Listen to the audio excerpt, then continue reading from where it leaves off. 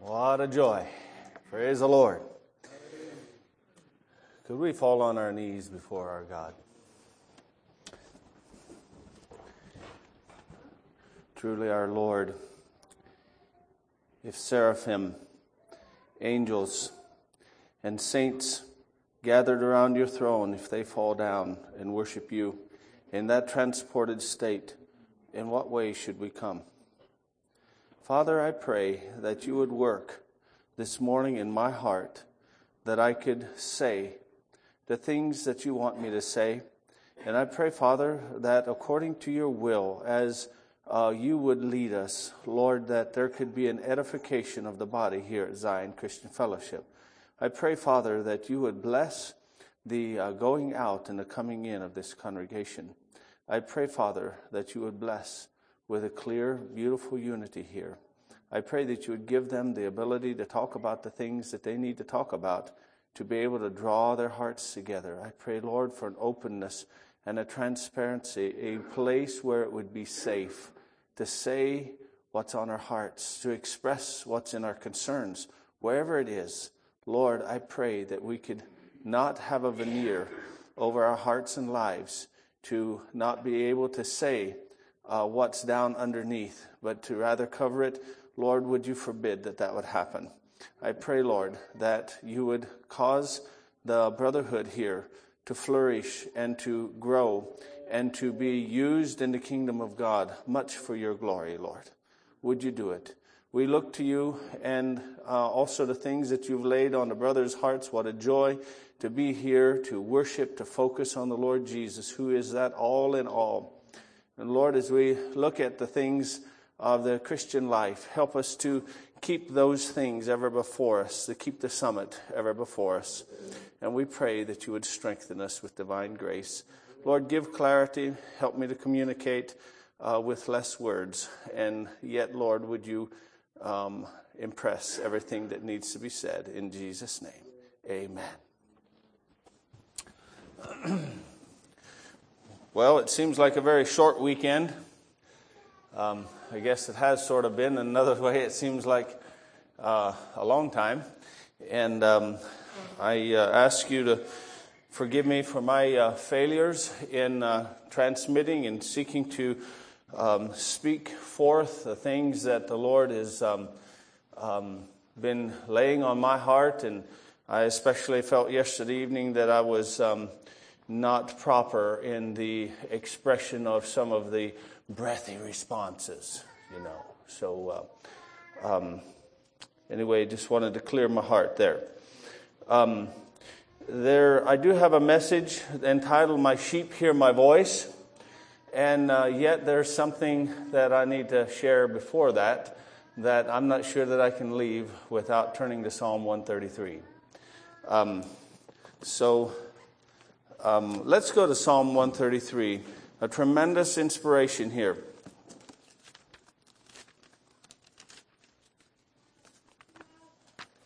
In Psalm 133, 3 verses. Behold, how good and how pleasant it is for brethren to dwell together in unity. It is like the precious ointment upon the head that ran down upon the beard, even Aaron's beard that went down to the skirts of his garments. As the dew of Hermon, and as the dew that descended upon the mountains of Zion, for there the Lord commanded the blessing, even life forevermore. And this psalm here would justly deserve a whole lot of attention and a good bit of expression and expounding. But I just would like to leave a few things with us here. In verse 2, it talks about an anointing. Now, this wasn't just an ordinary anointing. This was the first high priest that was ever anointed.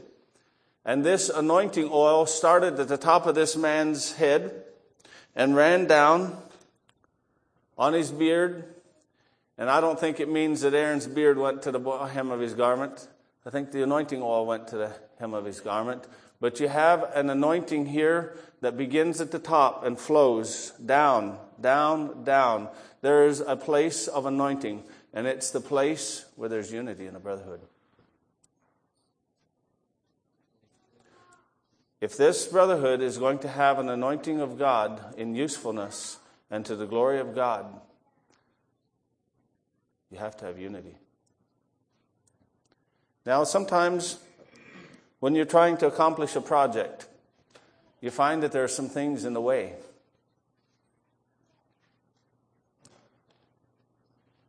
I suspect there was a whole lot of dirt and rock and who knows what all was in the way of putting in the basement here in this building. And it took some energy, some money. I don't know who did it, but there were some things that needed to be moved. And sometimes in a brotherhood, there are things that need to be carried out of the way for there to be brotherhood and unity.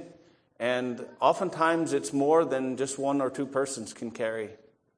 They're too heavy for one or two persons to carry out of the way. It takes a united effort. How much value do you put on the brothers?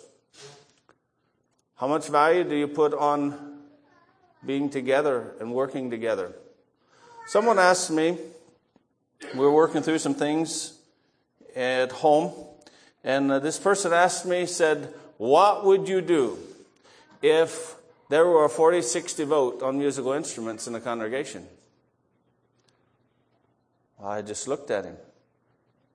I didn't ask him, which way do you mean? 40 against or 44? Or, I just looked at him and I said, before I would let a musical instrument separate me from brethren, I would carry it in the yard and chop it to pieces with an axe. My brethren are a whole lot more valuable and important and beloved in the sight of God and in my heart than a musical instrument and the right to play a musical instrument. I believe that with all my heart. And it would pain me to use the axe. But sometimes, if we're going to come together, we have to give up some of our individual preferences and what we like and what we don't like. The brother told about leaving things in the parking lot because they weren't conducive to the journey. And sometimes there's those things that church life faces. And I would just appeal to you all as a brotherhood to simply to be honest enough to allow one another to look into your hearts and say, these are the things that are in my heart that hinder me from really being able to be free and interact and flow in this brotherhood. Does that make sense? It also has to be a safe place to actually say how I feel, what's in here, what God is showing me in the Word without a fight. And those are things that we have to be able to carry off together.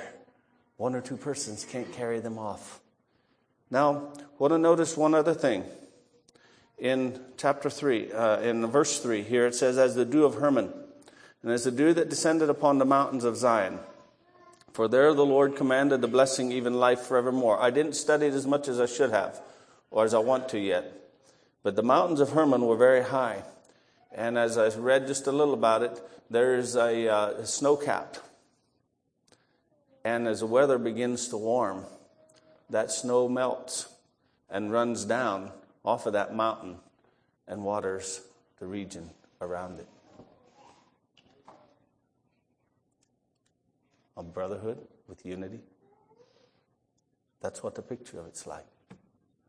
And it talks about that dew. In that area also, there are heavy nightly dews from what and it's been a little bit since I read it, but there are heavy dews that come and water those mountainsides, whereas everything is very arid and dry and nothing grows. Gives me the goosebumps. It's in the place where brethren dwell together in unity. Talking about anointing. Do we need an anointing in these last days? Do we need the Spirit of God to work among our lives and the lives of our children and those that are yet to be born?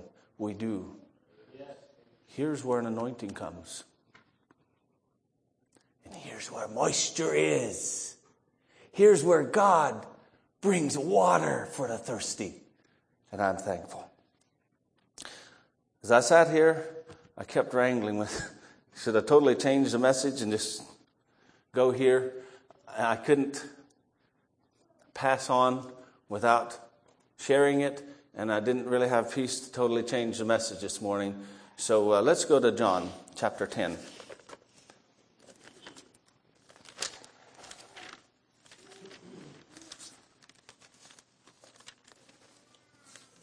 The Gospel of John chapter 10. Very, very beautiful. And we have very many times emphasized the need to hear the shepherd's voice. And that great need that we have as a people for God to visit His people and to convince men of sin, righteousness, and judgment. And the great need we have of the Holy Spirit to work in our hearts and lives where no man can see, where there are motives down deep in there. We might see some byproduct of it. We might see some things growing up out of motives, but no man can see to the depths of the heart. But the Spirit of the Lord is the Spirit of man is the candle of the Lord, I think it says in Proverbs, searching all the inmost parts of the belly. And we need that, and we need that great shepherd. And we need Him to speak to us. In John chapter 10, beginning in verse 1 and reading to verse 18. And then again from verse 25 to verse 29. Jesus is talking about being the good shepherd, and He is the good shepherd. Verily, verily, I say unto you, he that entereth not by the door into the sheepfold, but climbeth up some other way, the same is a thief and robber. But he that entereth in by the door is the shepherd of the sheep. To him the porter openeth, and the sheep hear his voice, and he calleth his own sheep by name, and leadeth them out. Who is the porter here? There's some mysteriousness in this passage here.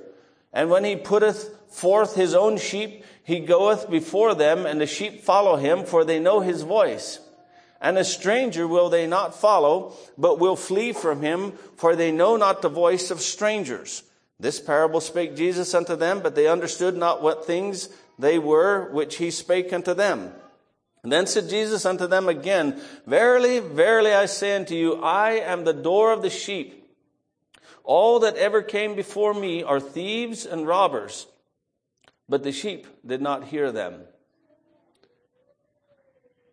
I would just say here that what he was referring to, he was not referring to the law and the prophets. He was not referring to Moses. He was not referring to Zechariah or Jeremiah or any of these as being thieves and robbers. But whoever ever came before and said, I'm the anointed one, the Messiah, they were thieves and robbers. They weren't authentic. And the sheep did not hear them. There was something of the true followers of Christ who by faith were looking forward to Christ, who didn't believe them. They didn't follow these imposters. There were some that Gamaliel, I think it was Gamaliel that referred to those who was supposed to be somebody, and he led out 400 men out into the wilderness who were murderers, and it wasn't working out right. And Gamaliel said that if this work is of God, you can't overthrow it. But if it's not of God, it'll come to an end itself. There's some things you're better off not to intermeddle with too much.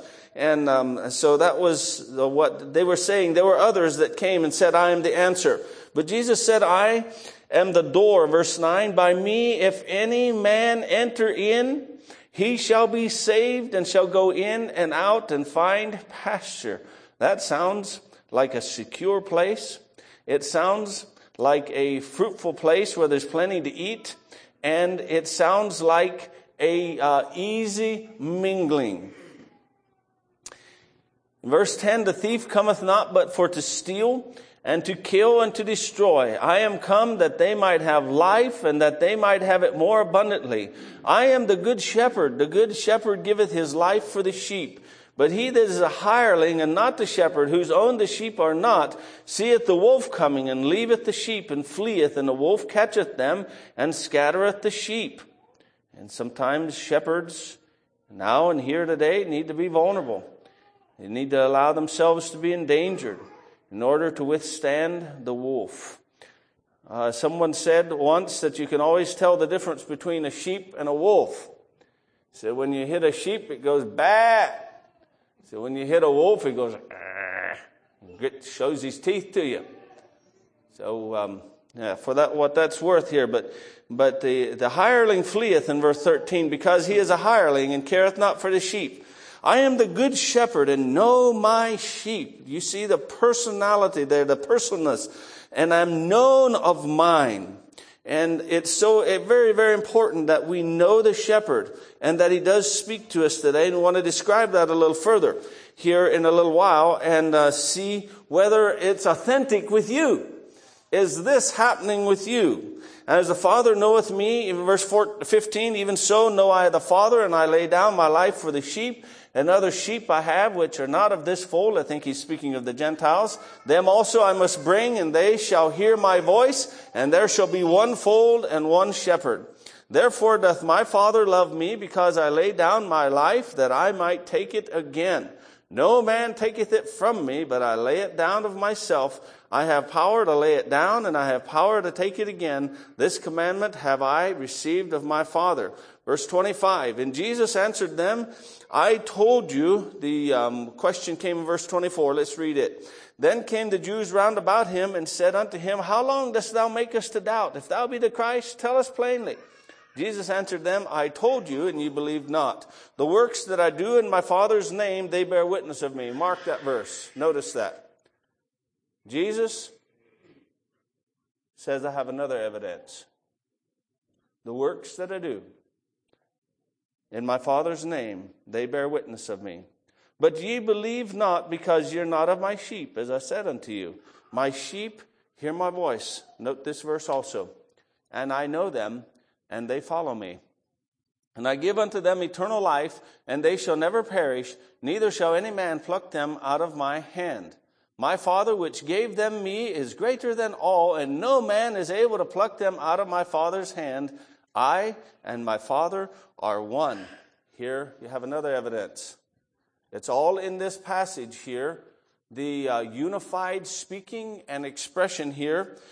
Jesus also goes down in the latter part of this chapter here and talks about that evidence of the fruit and the evidence of God bearing witness of him. And so this morning I'd like to speak on the subject of my sheep hear my voice. And probably all of us have admired those who have received from the Lord Jesus such a faith and such a conviction that they were able to endure prison and hardship and beatings and torturing and maintain a faithfulness and go to the stake because God was within them and speaking to them and God was alive in them. But that's not the only source of life they had. They had some of the Word of God also as a voice speaking, and they believed what they read and they believed what they heard, and this bore witness to them, and they endured faithfully and they heard the shepherd's voice. Are you one of Jesus' sheep here today? Do you hear his voice? Do you follow him out? Again in verse 4 we read here, they follow him. Look at verse 9. It says, I am the door. By me if any man enter in, he shall be saved and shall go in and out and find pasture. Are you one of those that nobody would need to come up to you and say, you know, really, if you're a Christian, this is the things that will go on in your life? You say, well, I know that very well. That's going on in my life right now. There's conviction. There's assurance that comes from the Word of God. There's at times an admonition that goes on inside of me. Yes, that's no problem to me. That's no mystery to me. I understand what that is. And he says, I am the door. By me if any man enter in, he shall be saved and shall go in and out and find pasture. I think of another verse that talks about a river of water flowing out from a person's bosom. And every Christian ought to so be in tune with the Lord Jesus Christ that not only do they have water for themselves, but they have for somebody else that's thirsty. Not only do they have answers for their own life and a clarity and a guidance for their own life, but they have a word for him that needeth it. So, well, I don't know how this is all supposed to work, but seems like if this couple that's having trouble in their marriage, if they just get together on their knees before God and pour out their hearts before God together, God would do something there in the midst of that. And that confidence where there's this flow of life directly from the shepherd. And years gone by, when I've read this passage and have been inspired by this passage, I read it there and I start getting ready to preach it. And then something happens. Somehow, it seems that those that mainly go by this witness that they say I have down in here, and God tells me this and God tells me that mainly go by that witness, doesn't come out too well. And so I've backed off and I said, I don't think I'm quite ready to preach from that passage. But recently, I felt like the Lord opened a few things up to me there, and I'm going to try to share those. You pray for me. It says, he shall go in and out and find pasture. But how do I hear his voice? Some just pray to Jesus and ask him and then listen for an inner voice and then do just that. I remember hearing a brother say he was visiting this couple, and this couple was really into this spiritualism, if you will. And I'm not against praying and finding guidance and direction from the Lord's Spirit, or going by a peace that the Lord gives. But, well, the husband said, well, we already had plans, and I asked Jesus what we should do, and Jesus said, just keep your plans.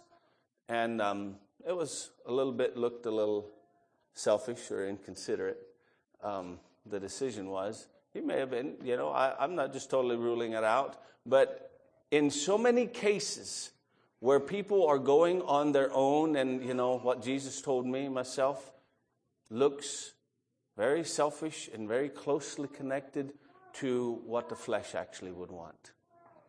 And so there's something more needed. After all, Jesus said that his sheep would hear his voice. Well, Jesus has spoken. It's all in the Word of God, especially in the New Testament. Jesus has spoken already. Can we go and find almost all issues of life are addressed in the Word of God? Can we go and find, well, what did Jesus say here? What did he say in this passage? Well, I just feel like, I should do this. What's written? Jesus has spoken. It's all in the Word of God, and his sheep get a hold of that, or that gets a hold of them, and they follow. Jesus has spoken, and it gets a hold of them, or they get a hold of that. I'm not sure how it all works, but maybe some of both, and they follow him, and they have a compelling inner sense that I must follow the Lord Jesus. And I'm saying here this morning, we must have an inner work, the Holy Spirit, the peace of God, a clear, obedient conscience. We need those things, and that's my first point this morning. But Jesus, as our shepherd, never intended for this to be the only speaking into our hearts and lives. How then does Jesus speak? I have 4 points here. Jesus speaks by his Spirit, conscience, and peace. And we could spend all morning on that first one and not cover it. But for the sake of the emphasis, number 2 is Jesus speaks by the voice of Scripture. And number 3, by the voice of the church. And number 4, by the voice of fruit. And I think if we'll take all 4 of these together and not throw some of them out, but take them as a unified guiding light,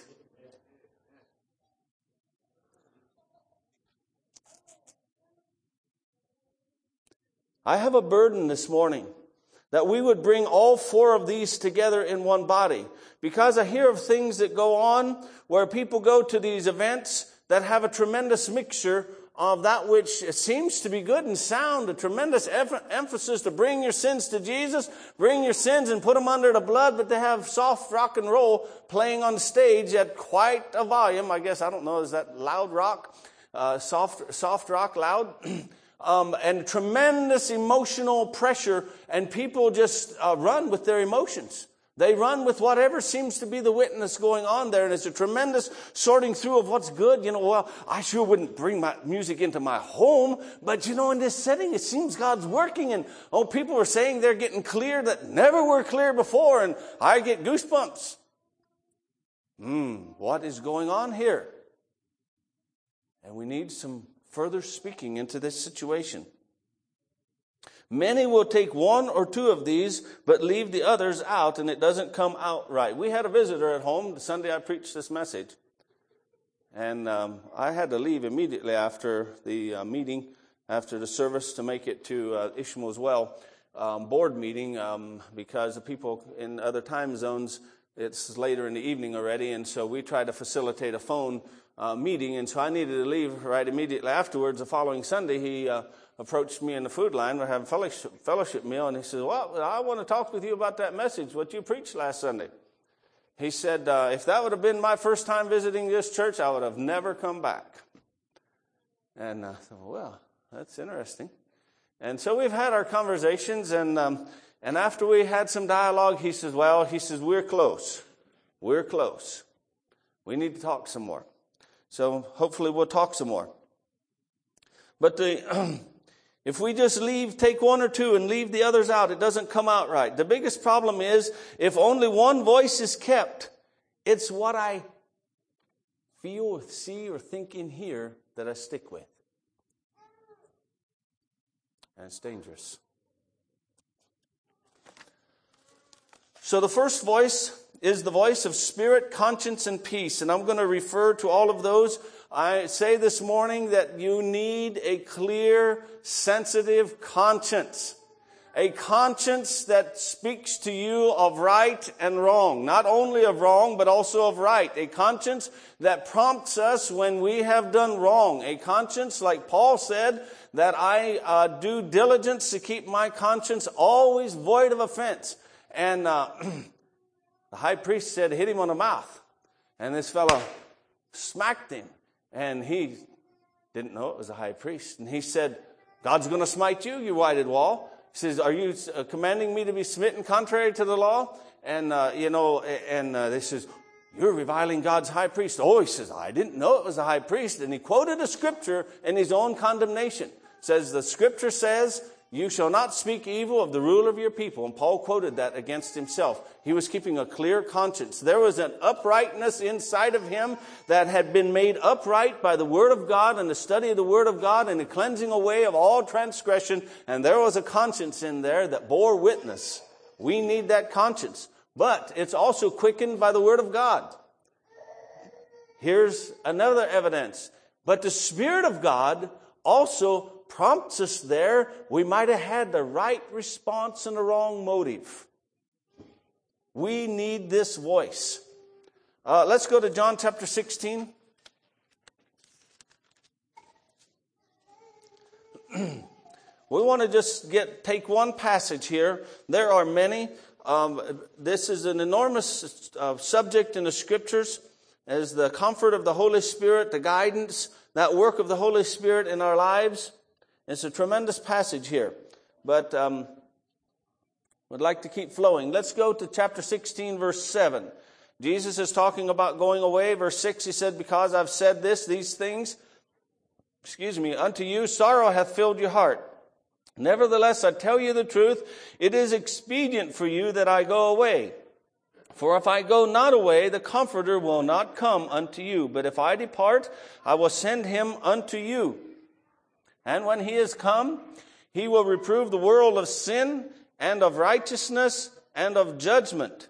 Of sin, because they believe not on me. Of righteousness, because I go to my Father, and ye see me no more. Of judgment, because the prince of this world is judged. I have yet many things to say unto you, but ye cannot bear them now. Howbeit, when he, the Spirit of truth, is come, he will guide you into all truth. For he shall not speak of himself, but whatsoever he shall hear, that shall he speak, and he will show you things to come.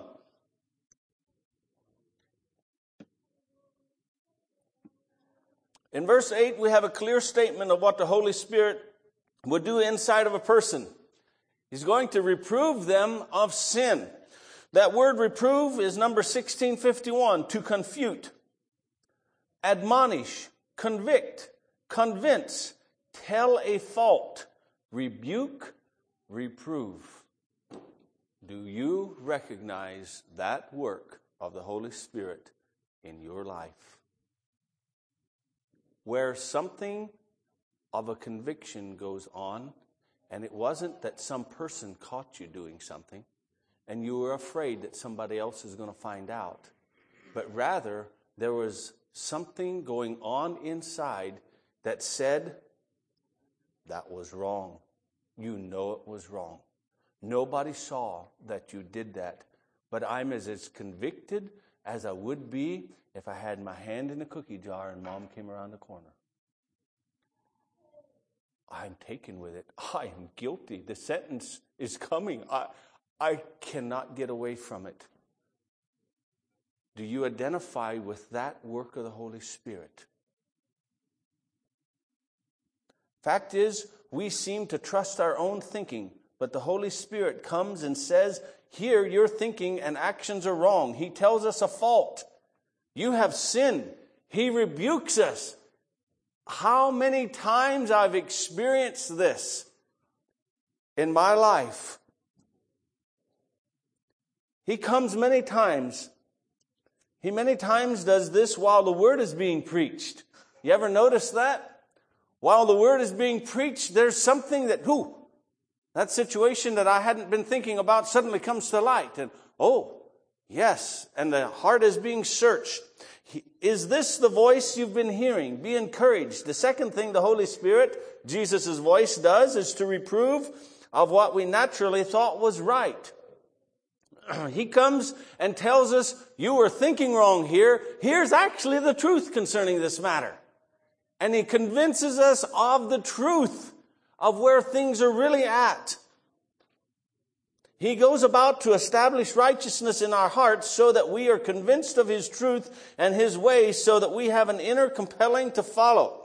An example of that would be, when I was growing up, we used many bywords. And we used a lot of slangs, if you will, and various things.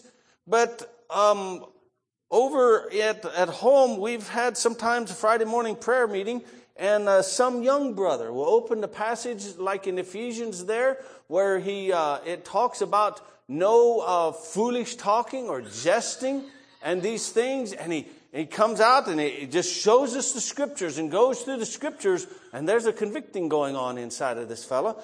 For a long time, there wasn't really much convicting going on, but he's showing me, this is really what's right. You shouldn't be using those words. These upright, sound speech that cannot be condemned. And there's this reproving. It says here, you reprove the sin of the world of sin and righteousness and judgment.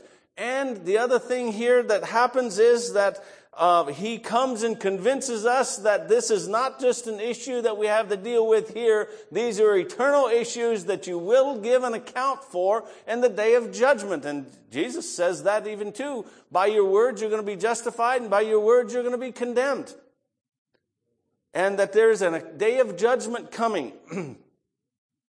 This voice of the Holy Spirit, do you identify with that? Do you have a genuine Holy Spirit at work in your life? There are many spirits that are gone out. There are many false prophets in the world, and there are false whispering spirits that bring an inappropriate assurance and settledness and a feeling like you're all right, and they don't bring the conviction. The Holy Spirit brings conviction for things that have been done amiss, things that we ought to have done and we didn't. There was a young person that told once of having been in a store, and there somebody was using very vulgar language and was using the name of the Lord in vain. And she just felt very badly about having been in that presence and not bringing something up and not mentioning something that, that's a big God you're talking about there. And she kept her mouth shut and went out of the place and was plagued by the Holy Spirit that you didn't speak up in this situation. And due to that work that was going on there in her heart, none of us knew it. It was underneath the surface. But this work that was going on then at a place getting a tire fixed. And she told about it sometime later.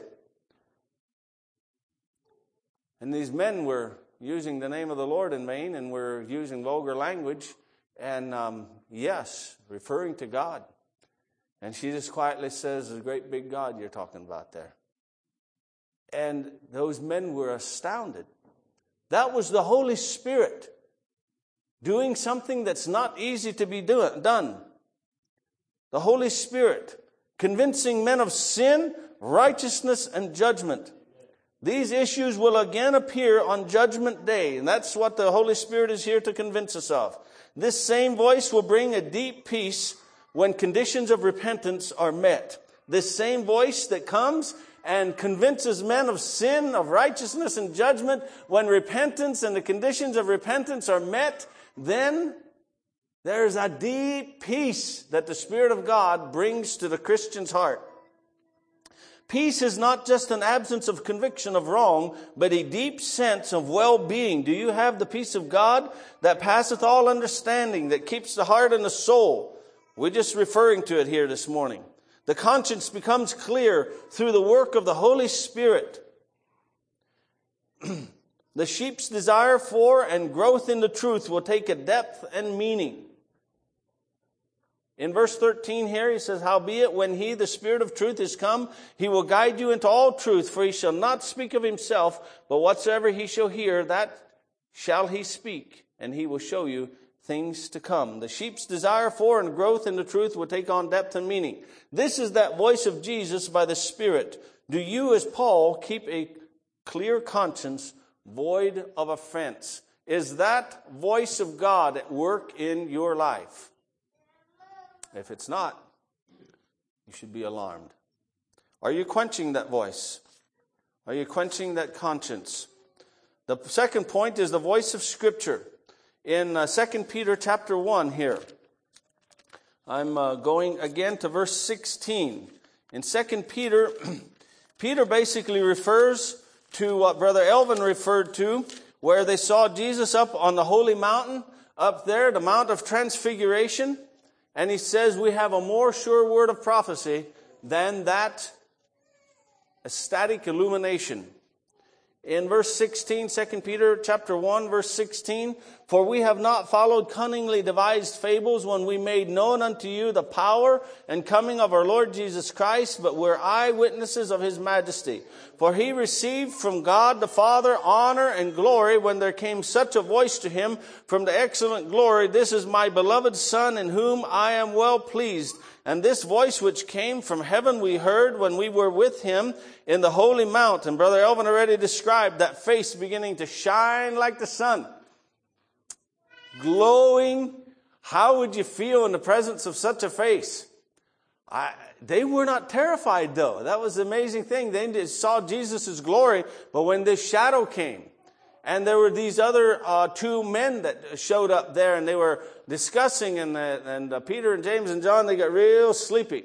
And they started thinking of tents and building a tent and just staying there on the mountain. But when that shadow came over, and the voice came out of the cloud and said, "This is my beloved Son, hear ye him."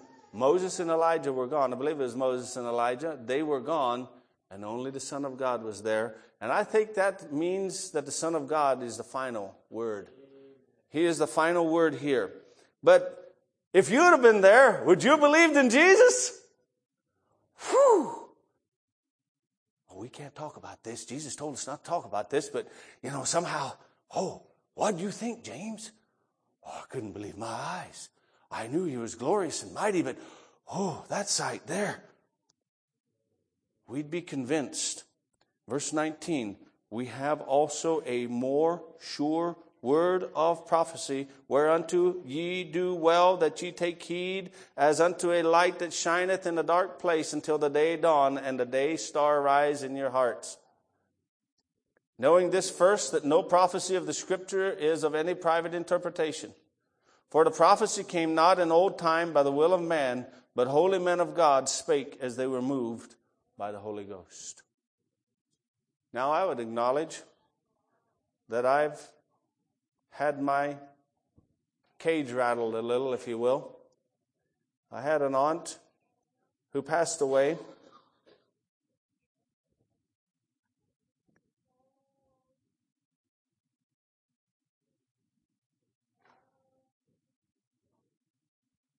I believe she was with the Lord. I was just weighing what all to mention here. Her husband was a bit deviant. more than a bit. But after she passed away, or should I say before she passed away, during her lifetime, they didn't have children, and she spent a lot of time baking breads and goodies and sweet rolls and all kinds of things, and her customers came right there to her house and bought these things. And many a morning she was up early baking fresh bread in a clatter of bread pans. Well, after she died, some time later, one of his brothers and his brother's wife were there visiting in the morning.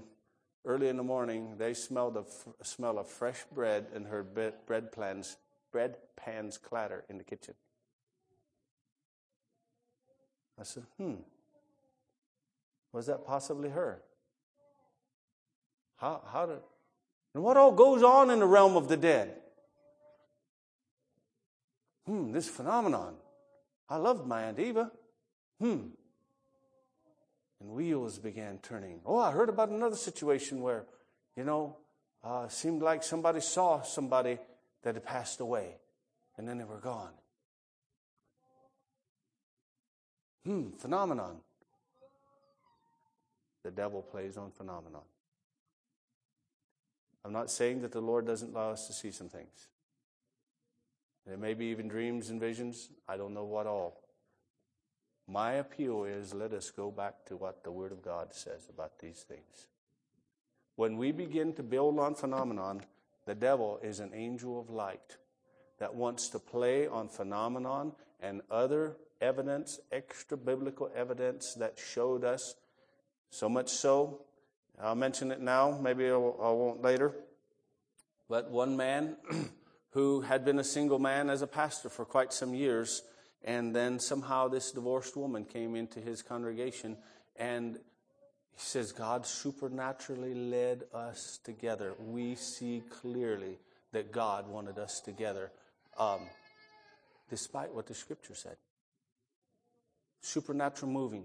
And Peter here says that you have a more sure word of prophecy. What is written here? Don't go by just the inner witness that you have and the peace that you may have about something, that God does not give you peace from this word. I just am so blessed with the testimony of David Ospaul's father, who was an older man, and this just comes to mind now. I hope it fits and doesn't take too much time. Oh my, I'm out of time already. But David Ospaul's father, there's this couple came to church, and they perceived that it was a second marriage situation, a divorce, in between. And David's father was living with the family at the time, and this couple came there to hospitality. And they were sitting in the living room, and David's father takes his Bible and hands it to the visitor and says, turn to such and such a passage and read me verses so and so. And the man turned there to his passage. It had to do with divorce and remarriage. He says, now turn over to this other passage and read me that passage. And said the lady was in the kitchen, and she'd come to the doorway and sort of listen in a little, and she'd go back to helping him wash dishes. And then after a bit, she came back in there and sat down next to her fellow. And says, Dad, hit reset button. And he handed her the Bible and started over and had her read these passages. And she only read, I think, 2 or 3 of them. And she said, he hadn't sat there and preached to her and explained these verses. He simply had her read them with her own mouth and say what those verses said. She said, I knew it wasn't right. This was not right. God is not pleased with this. I knew it was a sin, but he and the preacher convinced me that it was all right. And she just in upheaval, she said, I'm not going home with you. I'm done with this. And she was convinced by the written word of God that this voice of Jesus was speaking to her that this is not right in God's sight. Let us turn to this voice of Jesus. Peter says here in verse 17 and 18, we saw him in the holy mount. His face shone like the sun. His clothes got white as light. 2 heavenly beings appeared. And I already mentioned that. But Peter says you have something that is more sure than some revelation of seeing and hearing things. And I think we have evidence in the Scripture that as the time gets closer to the end, there's going to be an increase of miracles and phenomena. And I haste to say that was the other issue that the visitor had with me, is he understood me to say that I'm totally against miracles. I'm not against miracles, not against healing. I'm not against anointing with oil and God radically raising up men and women, people. I'm not against miracles, but I'm against the phenomenon that leads to sinfulness and leads to straying. What time did I start here this morning?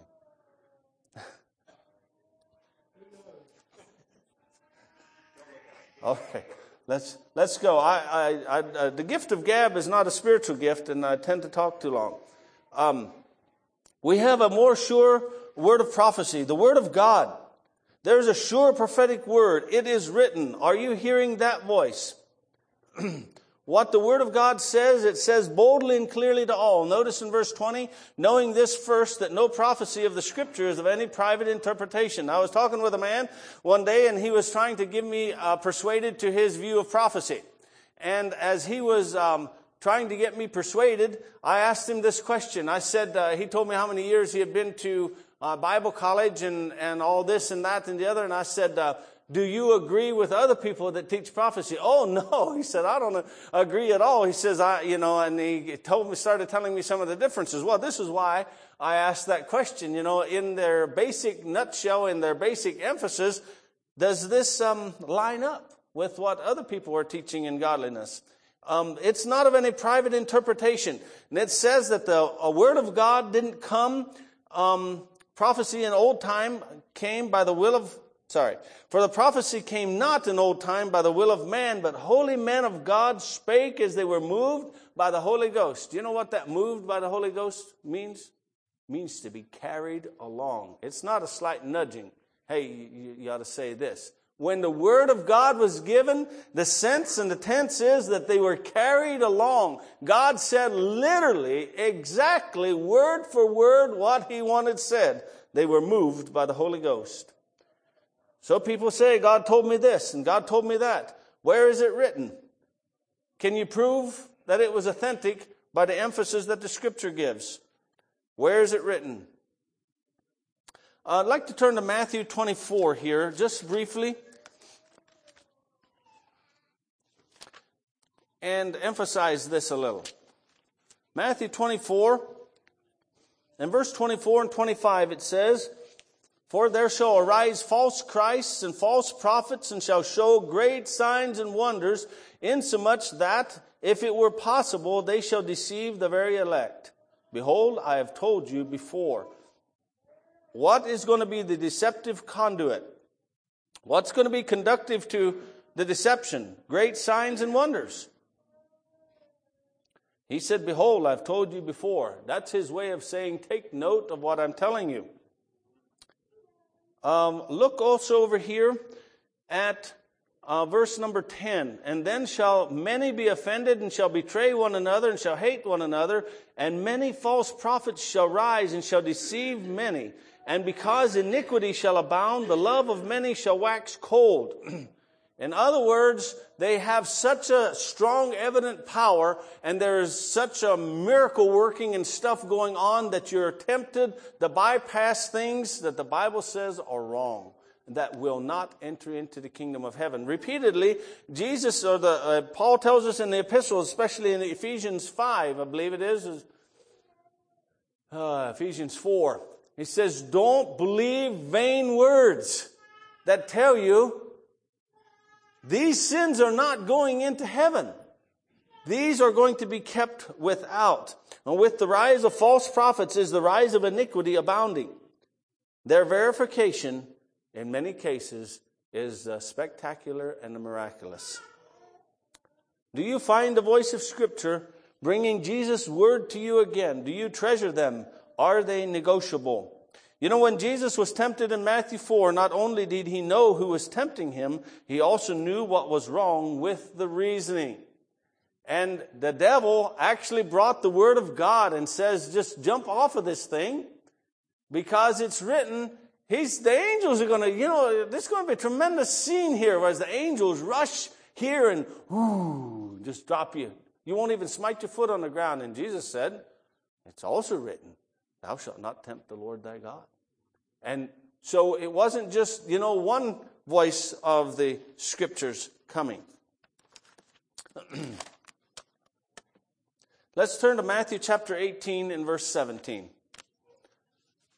I'd like to use this Scripture to introduce the next point. Matthew chapter 18. This is the context. If your brother trespass against you, go and tell him your fault between you and him alone.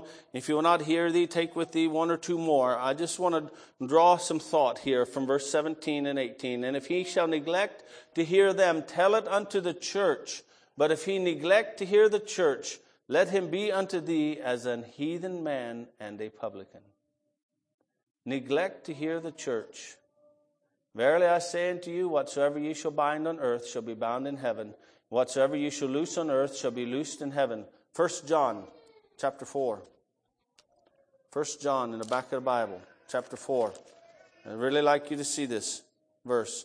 We're talking about false prophets being deceived and not believing every spirit. And we'd just like to drop down to verse 6 for the sake of time here. We are of God. He that knoweth God heareth us.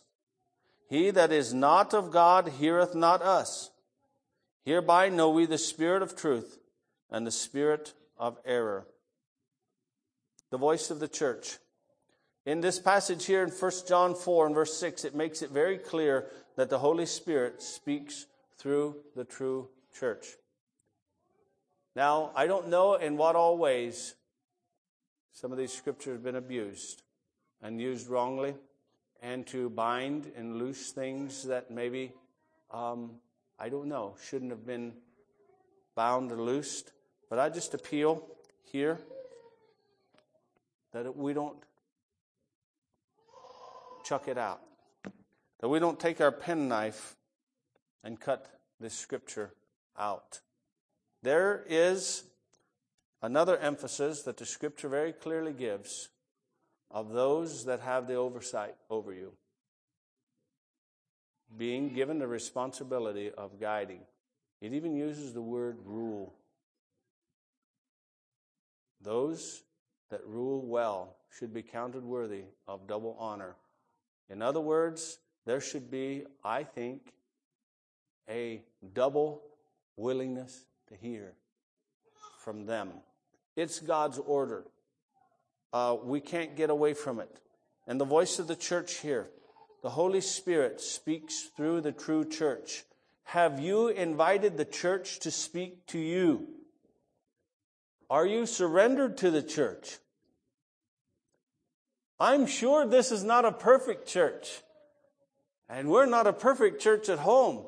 But I trust that if you didn't have some measure of confidence that this is a true church, you wouldn't be here. Open your heart. It is one of the ways that Jesus speaks to us is through the church. It's so much so that he says, if he neglect to hear the church, let him be unto thee as a heathen man and a publican. Here are some issues that needed to be settled. There was some struggling brotherhood. There was an offense that was caused. There was a problem. I don't know that you Matthew 18 everything. But I'm trying to make the point simply that there is a speaking of a brotherhood into our lives that every one of us needs. It's not a perfect church, yet a true church. Can you hear the church? I had some struggles with some brothers in another place, which I ended up moving away from there. And we didn't agree with some things. But you know what? Some of those brethren did me a tremendous lot of good. They could see some things in my life that I was oblivious to. And one day, one of them says, he said, I just want to say this to you. And he gave me a word of admonition.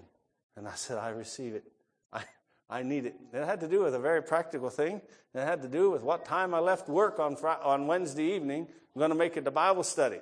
And he said, when you come through the door, I can see that you're still going. He says, your wife needs you to relax a little and be in a more of a relaxed frame of mind as you leave home and come to church. Well, I received that. Yeah, I could have said, you got this other glaring need over here. What are you doing talking to me about that? That's none of your business. would I have profited from his speaking? No. And there are other more far-reaching issues and deeper issues that we face as churches. And we need to allow the church who looks at us this way. How are you doing? Where are we at?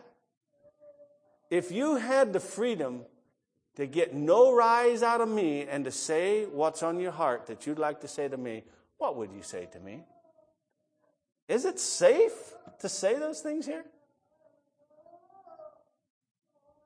Christians tend to only want to just get along. They don't want to blend. And if there's going to be blending, there's something inside of me that has to open up and be a bit vulnerable in order for that, where you feel vulnerable, to be able to mesh together. Is there something the church would like to see changed in our lives? I've been at prayer meetings where the pastor has one of the elders, opened up himself to the brotherhood and say, you know, I know that I can't see myself. If there is anything in my life that you have on your heart that you'd like to talk to me, I invite you to come and talk to me. All the defenses towards this brother just... And to my understanding, there were some that went. Are there needs there that the church longs to help heal? Jesus says, if someone neglect to hear the church, let him be as a heathen man and a publican. In other words, this matter of operating together as a church and as a brotherhood in a beautiful, godly harmony is a requirement in the kingdom of God. Now, chances are, if I came here, I want to be part of your brotherhood, there may be some things that I might need to change. But how much do I value that walking together in a unified way? And if there's some things that the brotherhood feels good should be outside of the brotherhood, for me to willfully bring them into the brotherhood and violate this brotherhood's conscience, it's a sin. See, maybe you can take that from me. I mean it well.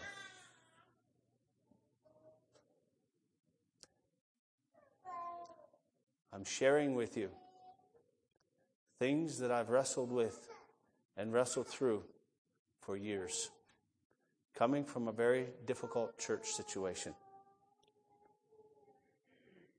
Can you hear the voice of the shepherd speaking through the church? The church is the apple of his eye.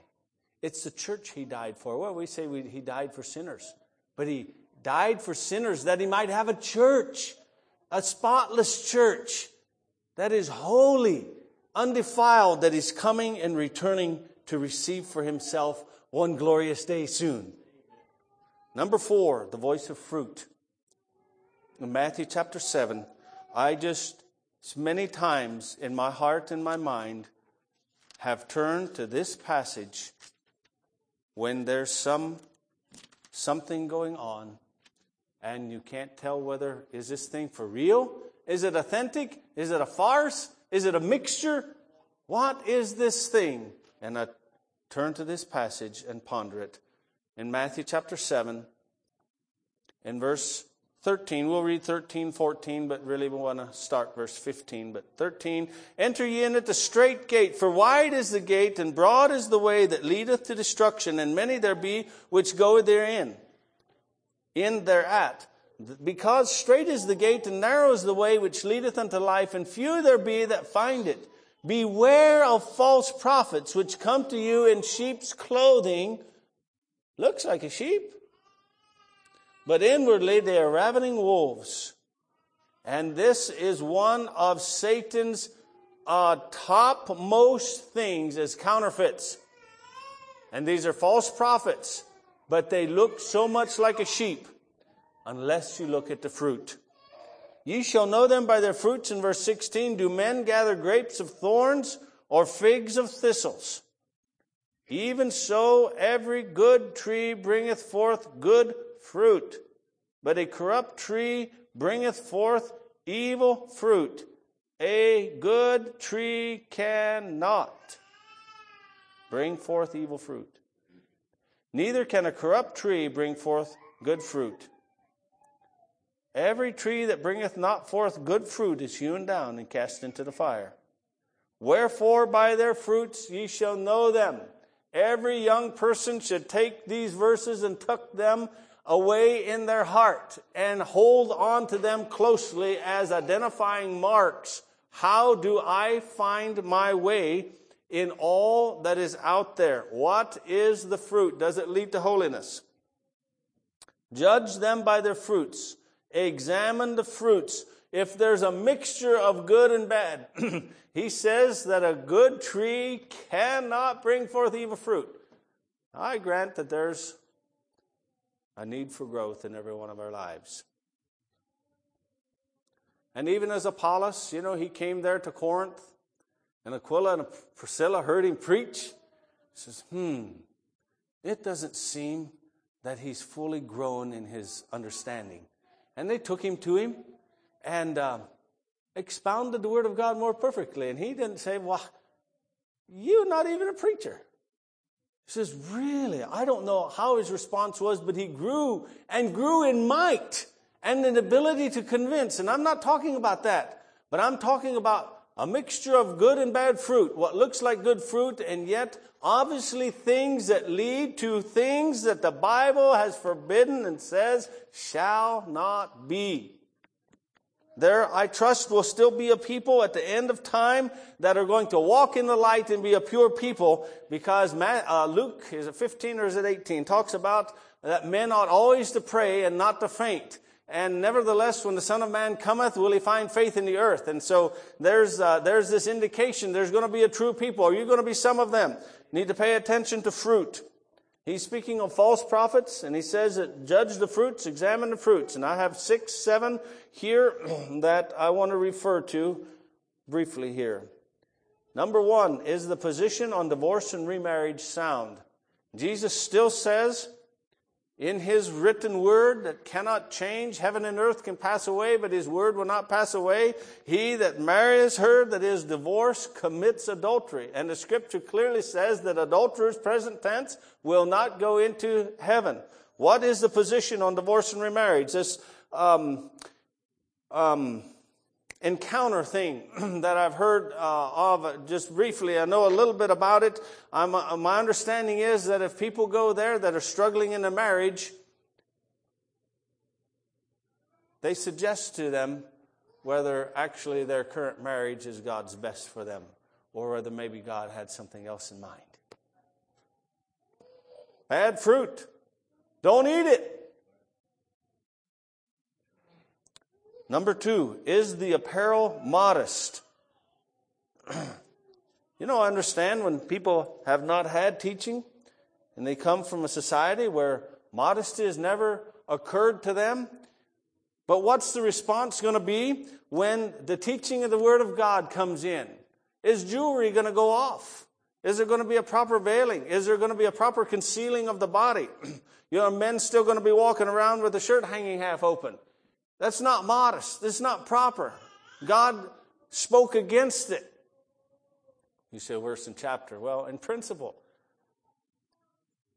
Is the apparel modest? Number 3, is the headship teaching in order? Number 4, is the music or singing reverent and holy? It's one of the fruits. Does it appear that they are after money? Peter speaks about making merchandise of you out of covetousness. And this seed money thing, maybe you've heard of it. Send your $100 in, you need some seed money, and God's going to bless your life, your ministry, just abundantly, And if you send your seed money in, if you're not planting, no wonder you're not harvesting. And they get people to send them their money. And you know the rest. Does their concept of the cross bring death to the works of the flesh? Here's another key. Jesus accomplished a tremendous victory on the cross for us in putting to death the sins and the offenses that were between us and God. But he also accomplished a tremendous victory in that now you and I have the possibility of dying to the works of the flesh and being made free, that we no longer need to serve the works of the flesh. Does their concept of the cross include a death to the works of the flesh? What we are referring to in 1 John chapter 4 there refers to this very thing, that those that don't profess that Jesus came in the flesh, those spirits, those prophets that say, no, he didn't, he was just sort of looked that way, they're not true. If Jesus, who had the Spirit of God living in him, could live above sin and the flesh, you, with the Spirit of God living inside of you, can also. But if it was a phenomenon and the body's just evil, there's some of these teachings out there. You just with the body you serve these evils, but with your spirit, inside and how you really feel, that's how you serve God. Does their concept of the cross bring death to the works of the flesh? Number 7, do they teach you can live in sin and go to heaven at last? We need to turn to 2 Peter chapter 2.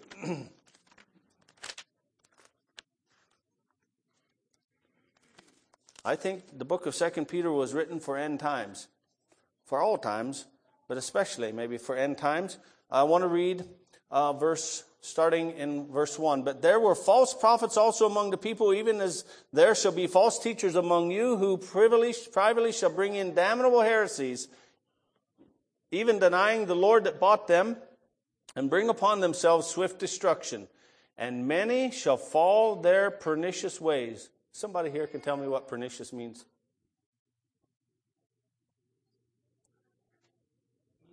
Evil. Good. Anybody else? Pernicious. Pernicious ways. I looked it up in the Strongs. It means exclusion from salvation, destructive, and waste. Many shall follow their pernicious ways, their ways that are excluding people from salvation, the destructive and waste. Many shall follow their pernicious ways, by reason of whom the way of truth shall be evil spoken of. And this thing flips back around. You're just a bunch of legalists. And through covetousness shall they with feigned words make merchandise of you, whose judgment now of a long time lingereth not, and their damnation slumbereth not. For if God spared not the angels that sinned. Where were the angels that sinned? Already in heaven. And God threw them out. Do you expect to make it in there with sin? God already in this pattern, but cast them down to hell and delivered them into chains of darkness to be reserved unto judgment. And spared not the old world, but saved Noah, the 8th person, a preacher of righteousness, bringing in the flood upon the world of the ungodly, and turning the cities of Sodom and Gomorrah into ashes, condemned them with an overthrow, making them an ensample unto those that after should live ungodly. He's simply talking about fruit. Look at the pattern of how God dealt with it back here. Look at the pattern. Look at the pattern.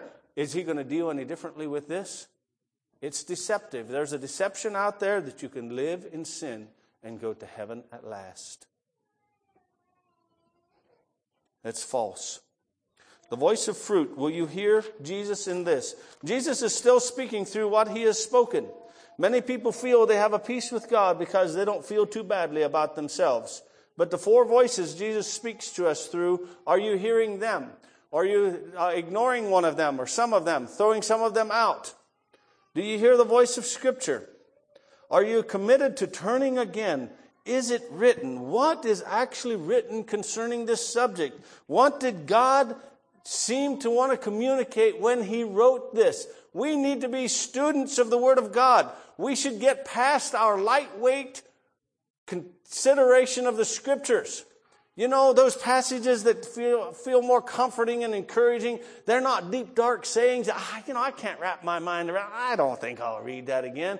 Those may just be some of the passages that we need. And God wants us to turn again and seek to understand the Scriptures. Is it written? Or it is written? Do you hear the voice of fruit, either in your own life or the teachers who draw you? Do you hear the voice of the church? Is there something she is seeking to say to you? It's Christ's voice. It's one of his voices, unless it's a false church, and then you better beat it. Is the Spirit of God working in your heart and conscience as we described today? Are there thoughts that arise in your heart that either say, well, that was a right thought and a good thought, but other thoughts that want to come in say, no, as a wicked thought, Lord, help me. And there's this thing, judging thoughts and inner motives and things that are going on in the mind and the heart. That's the work of God's Spirit, of the conscience. And the peace of God is to rule in our hearts, by the which we're called in one body, and to be thankful. Are you convinced of sin, righteousness, and judgment to come? So this morning, are you one of his sheep? Do you hear his voice? I've sought this morning to bring together some concepts in a unified, scriptural way. Sure, I missed some things, but do you see the evidence here? Are you willing to judge situations by their fruit? And you say, well, that's a bad word right there. The Scripture says to judge, the spiritual man judgeth all things. And I don't think that's necessarily saying he's going around and said, well, you're condemned and you're all right. And no. But there is an evaluation that goes on inside the heart that says this is authentic and this is not, and have a biblical reason and a fruit reason and a holiness reason for the conclusion that's brought. God bless you. Thank you for being easy to preach to this week. I pray the Lord knits all our hearts together in him, and may we live to the glory of God.